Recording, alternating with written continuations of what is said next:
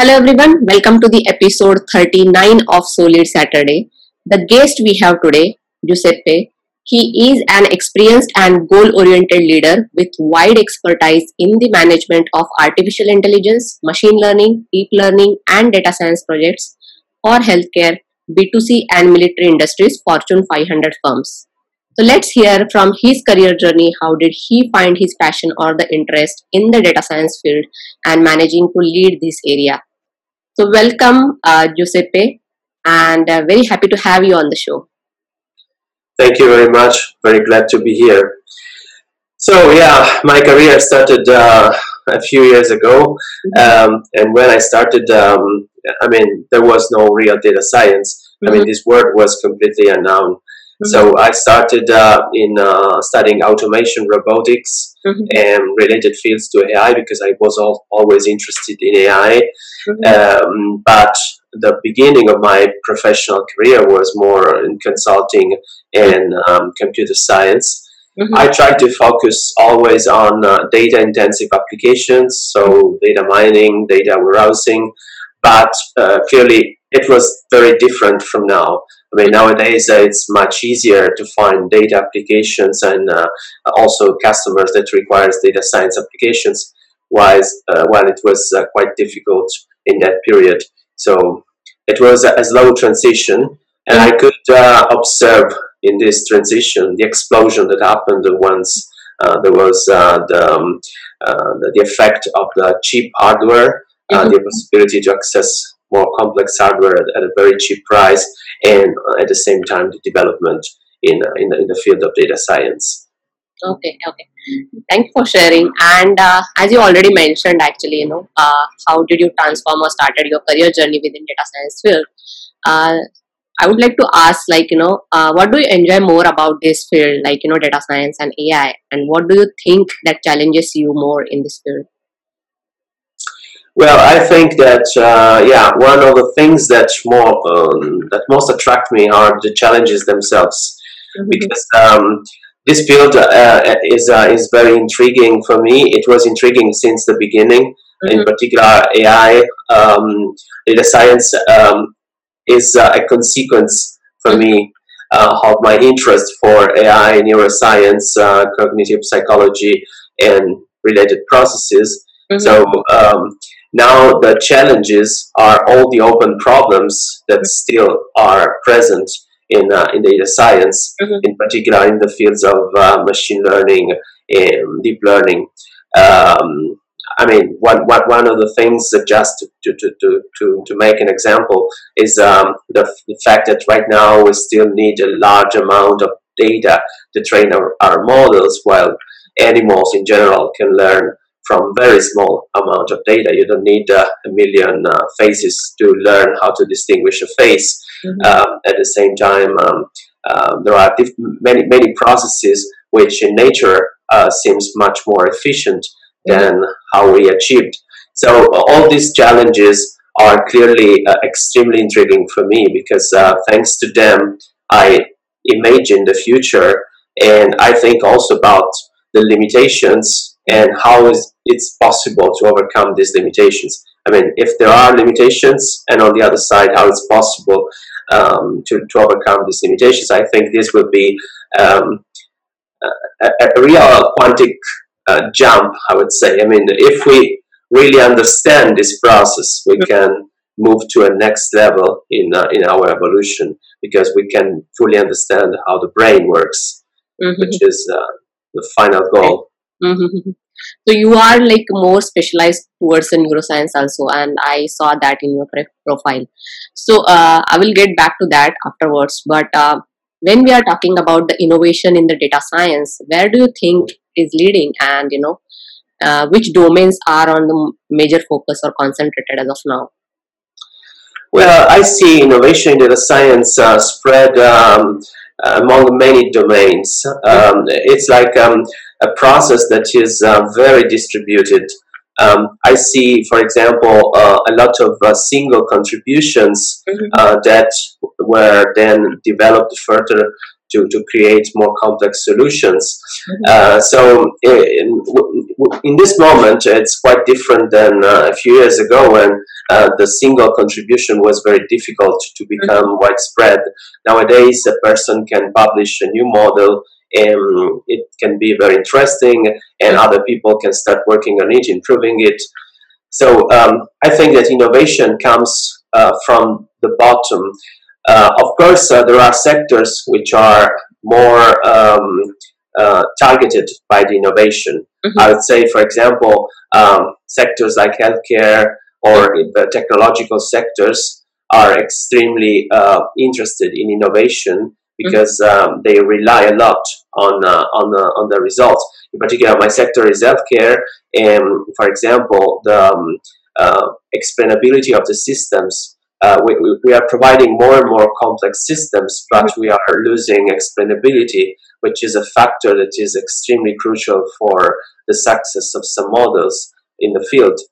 At the same time, in many applications, many companies, from autonomous vehicles to avionics, are looking for applications that can be more efficient. And we need also to consider another part of the process, which is all the applications that are that we can collect under the umbrella of the so-called AI for good. That is a very interesting field. There are many people working now to fight climate change, to help agriculture in countries where there are problems. So to use AI and innovation in AI to solve problems in countries and regions that were always not considered attractive for technology. And this is extremely interesting. I really like this thing, and I try to to read all the posts, and when I read some posts, I try to get in touch with the people in these countries, because these initiatives can really make the world a better place. In particular, in all those countries where there are very big problems. And it's also creating a new class of specialized workers that can find better jobs, better futures. So there are different situations that are all interconnected to the innovation. But I think that the origin of everything is the fact that thanks to the distribution of the free distribution of everything, the availability of papers and the free distribution of code is the key element that allowed so many people to make experiments, to create new products, new software. Yeah, that sounds interesting. And moving towards, I saw your lot of work towards machine learning and deep learning. So just to make people understand that, what is the difference between machine learning and deep learning, and where does neuroscience stand for these learnings? Well, I would say deep learning is machine learning. I mean, machine learning is the main container in this case, is everything about learning, algorithms that are used to perform learning, different kinds of learning, of course. One of the models, one of the initial models that were put into this set was the perceptron, which was the first neural network with a single layer. That was an initial proposal in the 50s. It was immediately blocked. Not immediately. After some time, some researchers showed that the model is just a linear one, and so they said it's useless. And this is an interesting story, because thanks to this opposition, there was the proposal of the multi-layer perceptron, which changed completely the game. And it was the beginning of what we call now deep learning, because deep learning is simply applying the model of neural networks to networks with many layers. And of course, everything is strictly connected to the functioning of our brain, at least from an external viewpoint. Because it's very difficult to say that we are reproducing a brain. I mean, if we look at the real neuron and we compare it with an artificial one, the difference is enormous.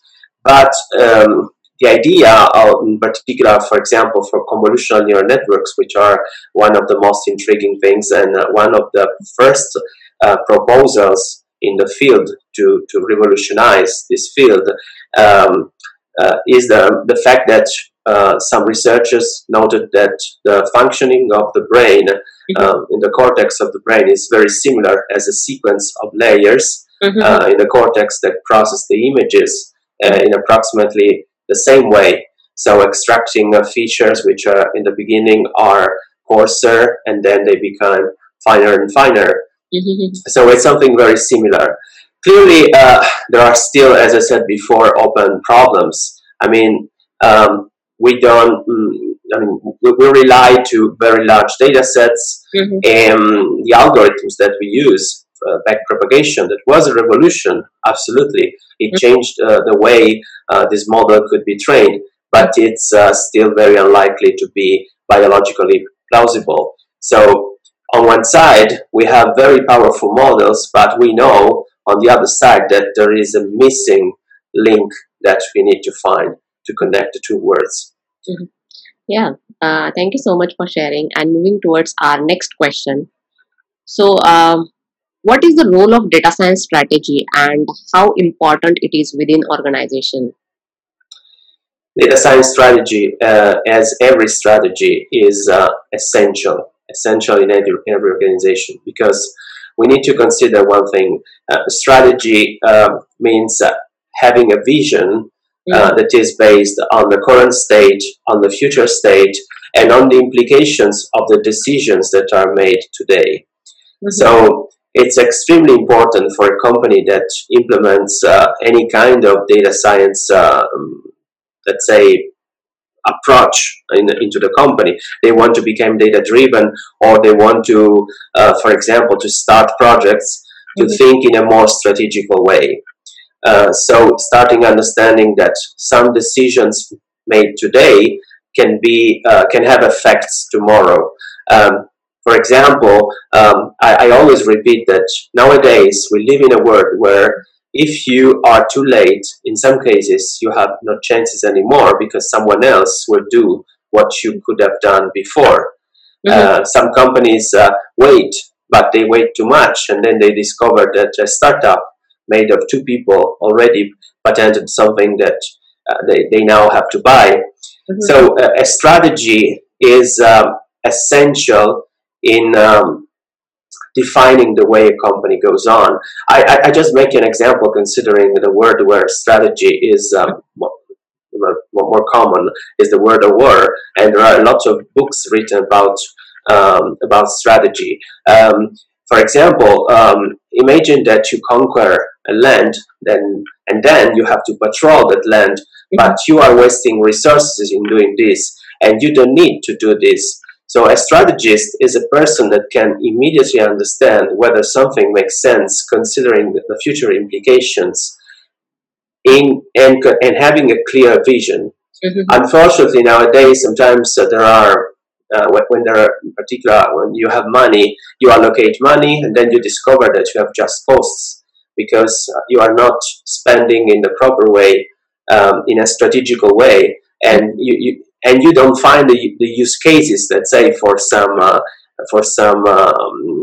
choices. So I always repeat that a company that even a small one that should start in this field should have a figure that must be responsible, empowered to be a strategist.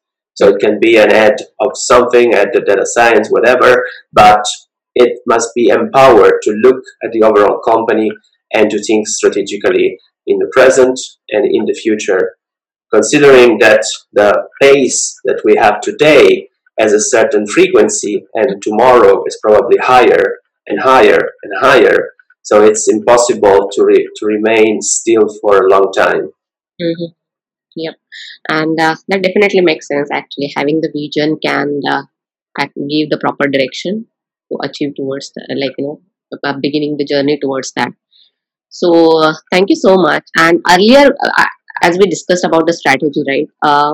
It always happens that sometimes we are clear about the vision. Sometimes we lack that vision, or sometimes we have some limitations actually. So how do you look into that challenges actually when it comes to the building the strategy? Well, it's necessary. Clearly, it's necessary to understand first of all the field. Having a clear understanding of the field. A clear understanding of the field means understanding how AI and data-driven companies can work, and the implications of these. The challenges are generally, they have different natures. But for example, there can be internal challenges which are often related to the fact that a company with a culture cannot easily be revolutionized, because a data-driven company is often very different in terms of a way of interacting, a way to propose the decisions, to make decisions with respect to a company that is more gut feeling based. So in some companies, there are people who are now with a lot of experience, and they don't accept the data as more realistic, more evident than their feelings. So it's necessary to be also very strategic in the way to be strategic, like say very diplomatic. It's necessary to introduce the changes in the right way, showing the quality of the results, showing that the systems are never substitutes of human beings. This is another important thing, because some resistance is sometimes comes from the fact that you are afraid that your role is replaced by some data. You say a dashboard can replace me. This is false, and this is important, and a very important point to show how the systems can help you in becoming more and more efficient, and so you can have better results, and this can turn into also better goals, better income, whatever. So it's a sequence of steps that, as I said before, requires clear vision of how AI-driven, data-driven company must work. And in particular, it's necessary to see the interconnections of departments and groups, and to see where there are more resistances, and how it's possible to alleviate these resistances. Just to tell you, I always use an expression. I say there is only a language for us, and it's our stakeholders' language. If I talk to a stakeholder, I always want to talk his language, because if I start talking to a stakeholder saying AI can change completely the way you work, can do something much better, normally the answer is I don't need anything, it's fine. When I need something, I look it for myself. The better way is to start understanding, talking to them without imposing anything, understanding the real needs, and translating them into, let's say, experimental applications that in a very large number of cases results in successes. And so at that point, you can see the stakeholders interested in more complex applications. And that's great. Yeah. And that is very valid point actually, as you mentioned, that you need to talk stakeholders language. You cannot talk to the business like in the way you. Absolutely. So thank you so much for sharing. And moving towards your writing, actually, you published almost 7 books. Would you like to share more about with the audience? Yeah, I published, approximately, considering the second editions also. I started publishing a book about machine learning algorithms. There was also second edition, and then I decided, together with the publisher, we decided to continue and creating a book about mastering machine learning. The goal was to extend the first one. So the first one is a little bit more basic, and the second one is more advanced. And also for the second one, there are 2 editions. And I also wrote books about end zone machine learning, in supervised learning, or using scikit-learn. In general, my approach is always, in this case, is always the same. I mean, I want to balance between theory and practice. I will never write a book only practical. I don't like books where there are there is just code. On the other side, books with only theory can be very tough for many people. So I try to balance. I think that a data scientist must have a global knowledge.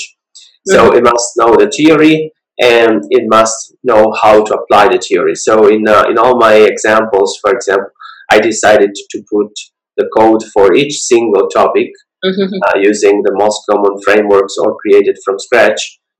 But I always put the right theory. Clearly,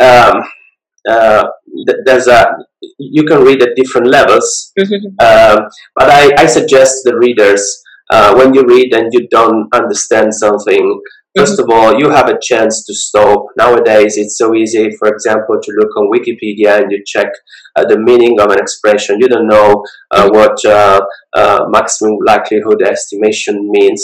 Okay, no problem. In that moment is discussed there, and probably you should look in another part of the book for another explanation. But you can also use Wikipedia, for example, to find an initial answer, and then you continue. It's a refinement process.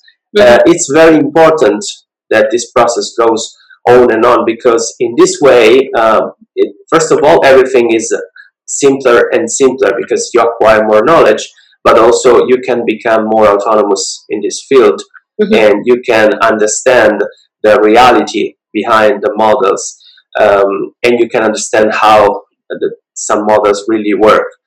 Then at a certain point, for some models, you can decide not to go too deeper in the explanation, because maybe you don't need.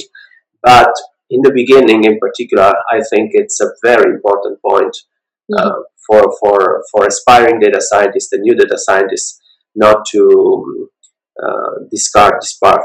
That's why I always put, I would say, 50% of theory and 50% of practical examples in all my books.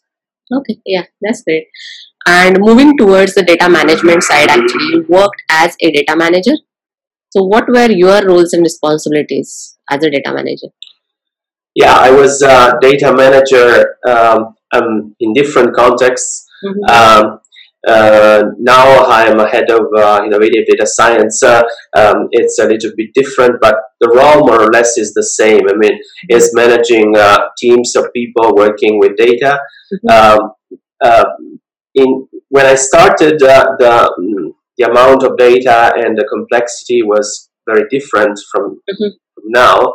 My main responsibility was, in that case, for example, to find right use cases and to find to help the team in showcasing the results. In the beginning, it was more difficult because we needed to find customers, for example, and so it was also very interesting work to interact with customers, collecting requirements from the customers and transforming the requirements into proposals.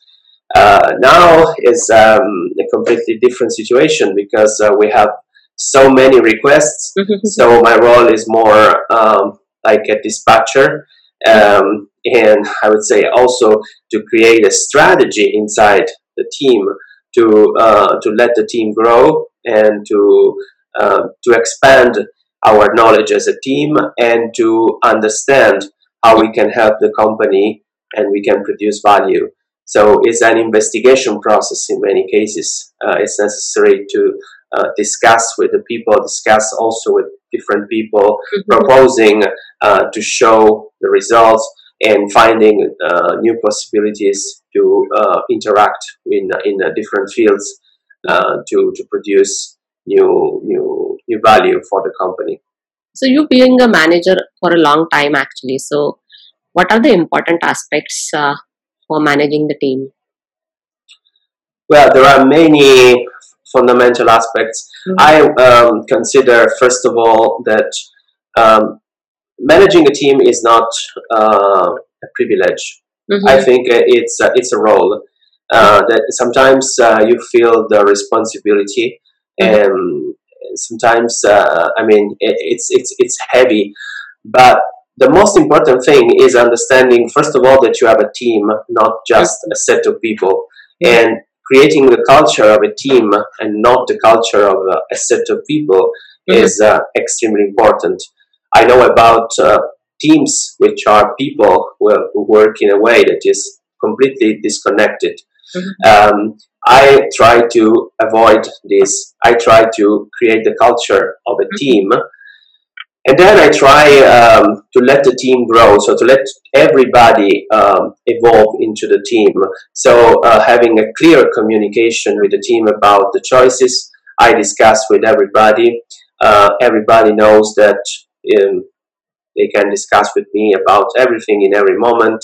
Um, so also in the decisions are communicated in a clear way, and I try to delegate.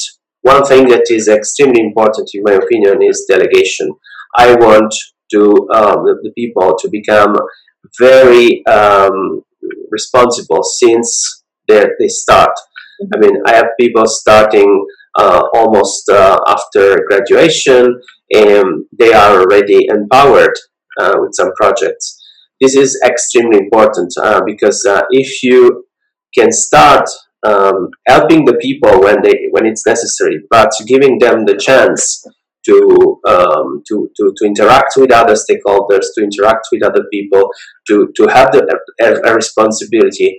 This is the best way to accelerate their career path and to create a real team where they don't feel to be just cogs, but like that they have to process to do something, but they feel to be autonomous. I sometimes I say you can make the decision.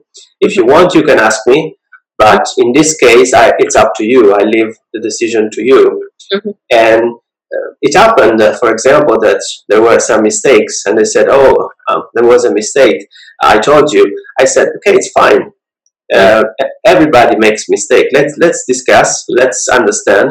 I Mm-hmm. have an experience, just like everybody, Mm-hmm. and I can try to give you my experience, but it's absolutely normal." So this is, I think, a good way to avoid that the team Mm-hmm. becomes stagnant. A team starts to be incoherent.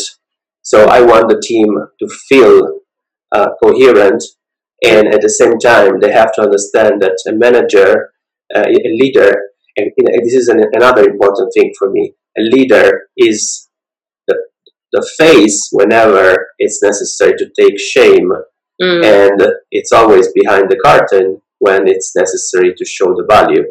Mm-hmm. So I don't like people that send their employees to take. Uh, I mean, to be. Yeah, I understood. So it is more like Yeah, I mean, you I always was there for your team, kind of. to take. Yeah, Yep, and that definitely makes sense, and it shows that you are a true leader.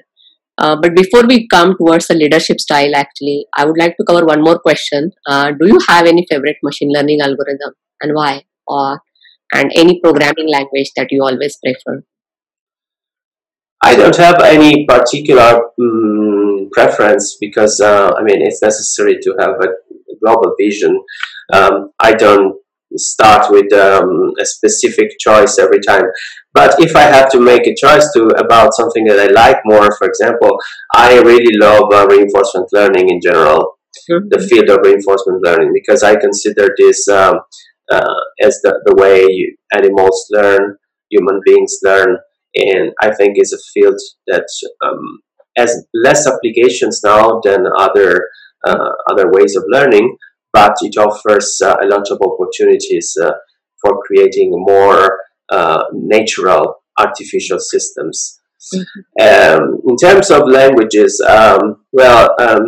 it's I mean, I have personal choices, but I try to be flexible with the people in general.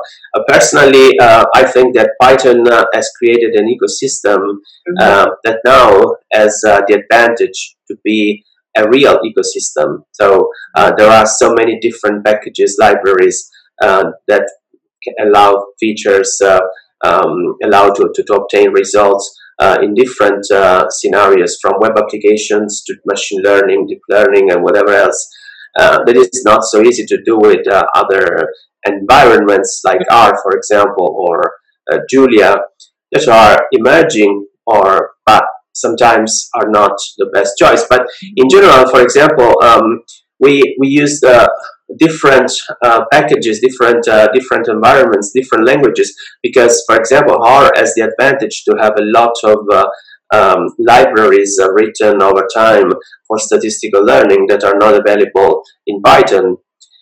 So in some cases, some algorithms are easy to find in R and not easy to find in Python. In my opinion, the goal is not to be bound to a specific technology. I chose to be more Python oriented, but I'm not bound. If it's necessary, I switch to other technologies. Yeah, that's great actually. And moving towards the leadership side, actually, you highlighted a couple of things, being a leader. But what is your leadership style, if you have to describe, and any specific leader that you always admire or follow? Well, I followed many leaders. I never had the chance to be under them, so the experience is always indirect. For example, I really loved The Principles by Ray Dalio, even if I read about people complaining about this approach, which can be very tough. On one side is a very powerful approach. On the other side can be a very particular one, because it's a very open approach. But some people don't like to have open confrontation with other people. So saying to the face, I mean, I don't like what you did. How they did this thing is promoted. But my style, as I said before, is to try to avoid a neat separation between leadership and employees. So to be always together with them and to empower them as soon as possible. This is also something that Ray Dalio says.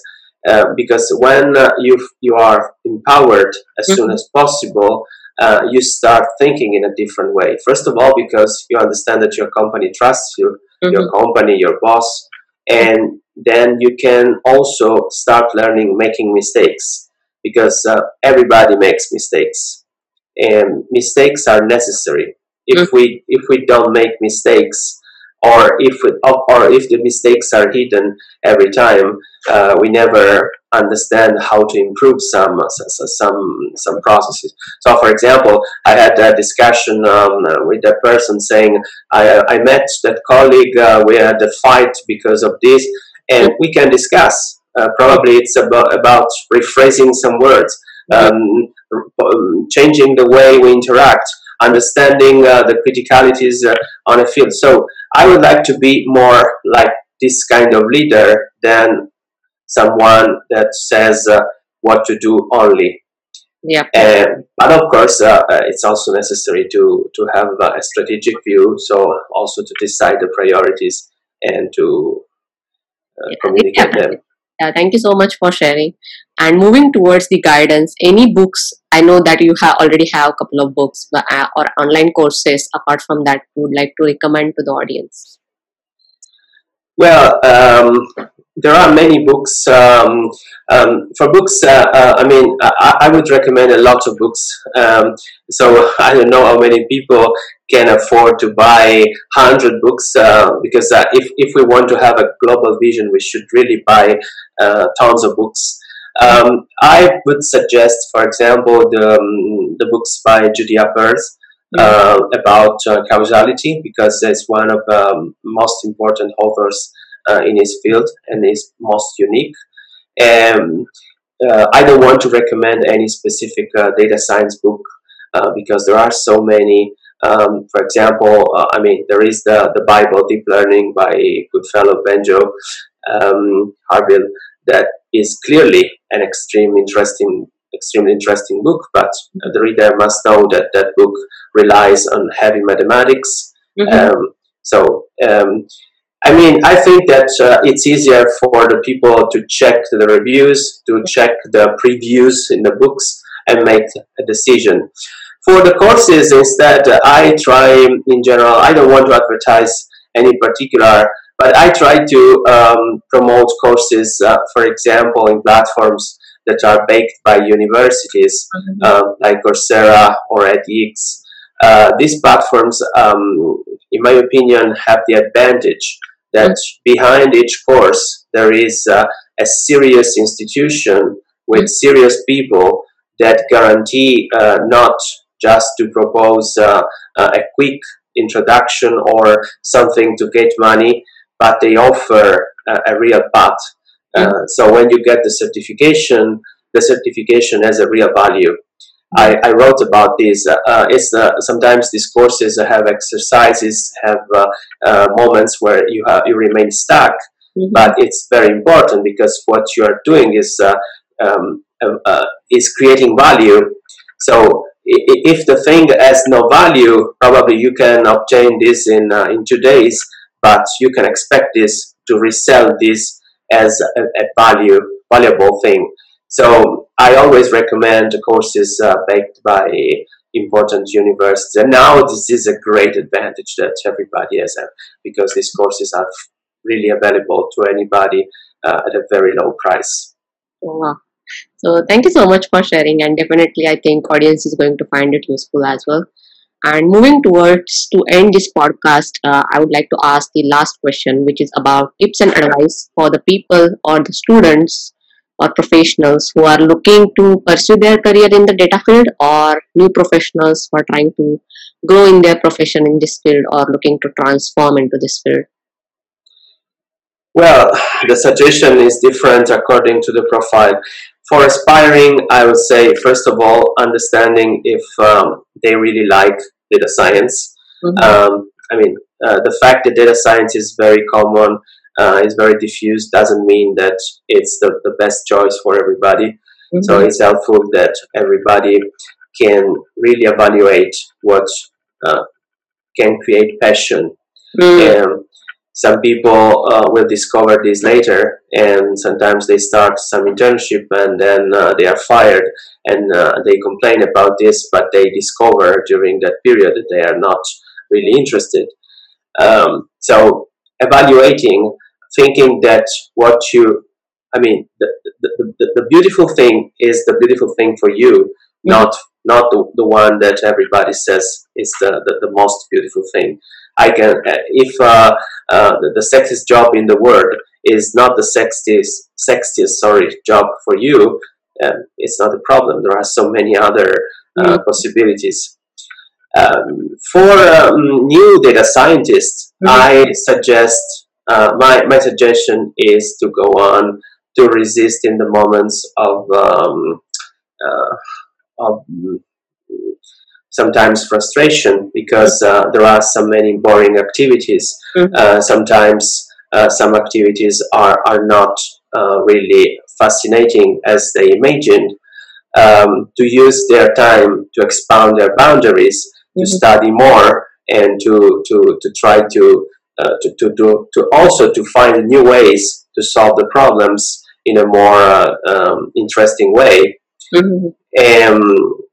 And for professionals, instead, in that case, it's a choice that requires a step. It's like it's like for new data scientists, it's not very different, in my opinion. In that case, the real problem is that in some cases they are considered already established. So somebody can think, why do you want to change now after 15 years of experience, for example? In that case, it's about your will. So study a lot, be prepared, start working, accept also to go back, because when you change completely your work, you cannot expect to have the same consideration that you had previously. So, for example, there are managers who decided to go in this field, and they started as normal data scientists, but after 1 year, 2 years, they became leaders and so forth. So it's also necessary to understand that when this kind of step is done, there is a price to pay. But if you really like this, if you think that this is a game changer for you, if you feel realized, don't worry, it's not a problem. There is always time, so go on and start this journey without any any fear. Yes. Thank you so much. I really enjoyed talking to you. So thank you so much for all your time and consideration. And hope we will again interact. So audience, I hope you will find this episode useful as well, because we discussed a lot of things related to the machine learning, data science and AI. And as I always say, until we meet, happy leading. Let's lead together. Stay safe. Bye for now.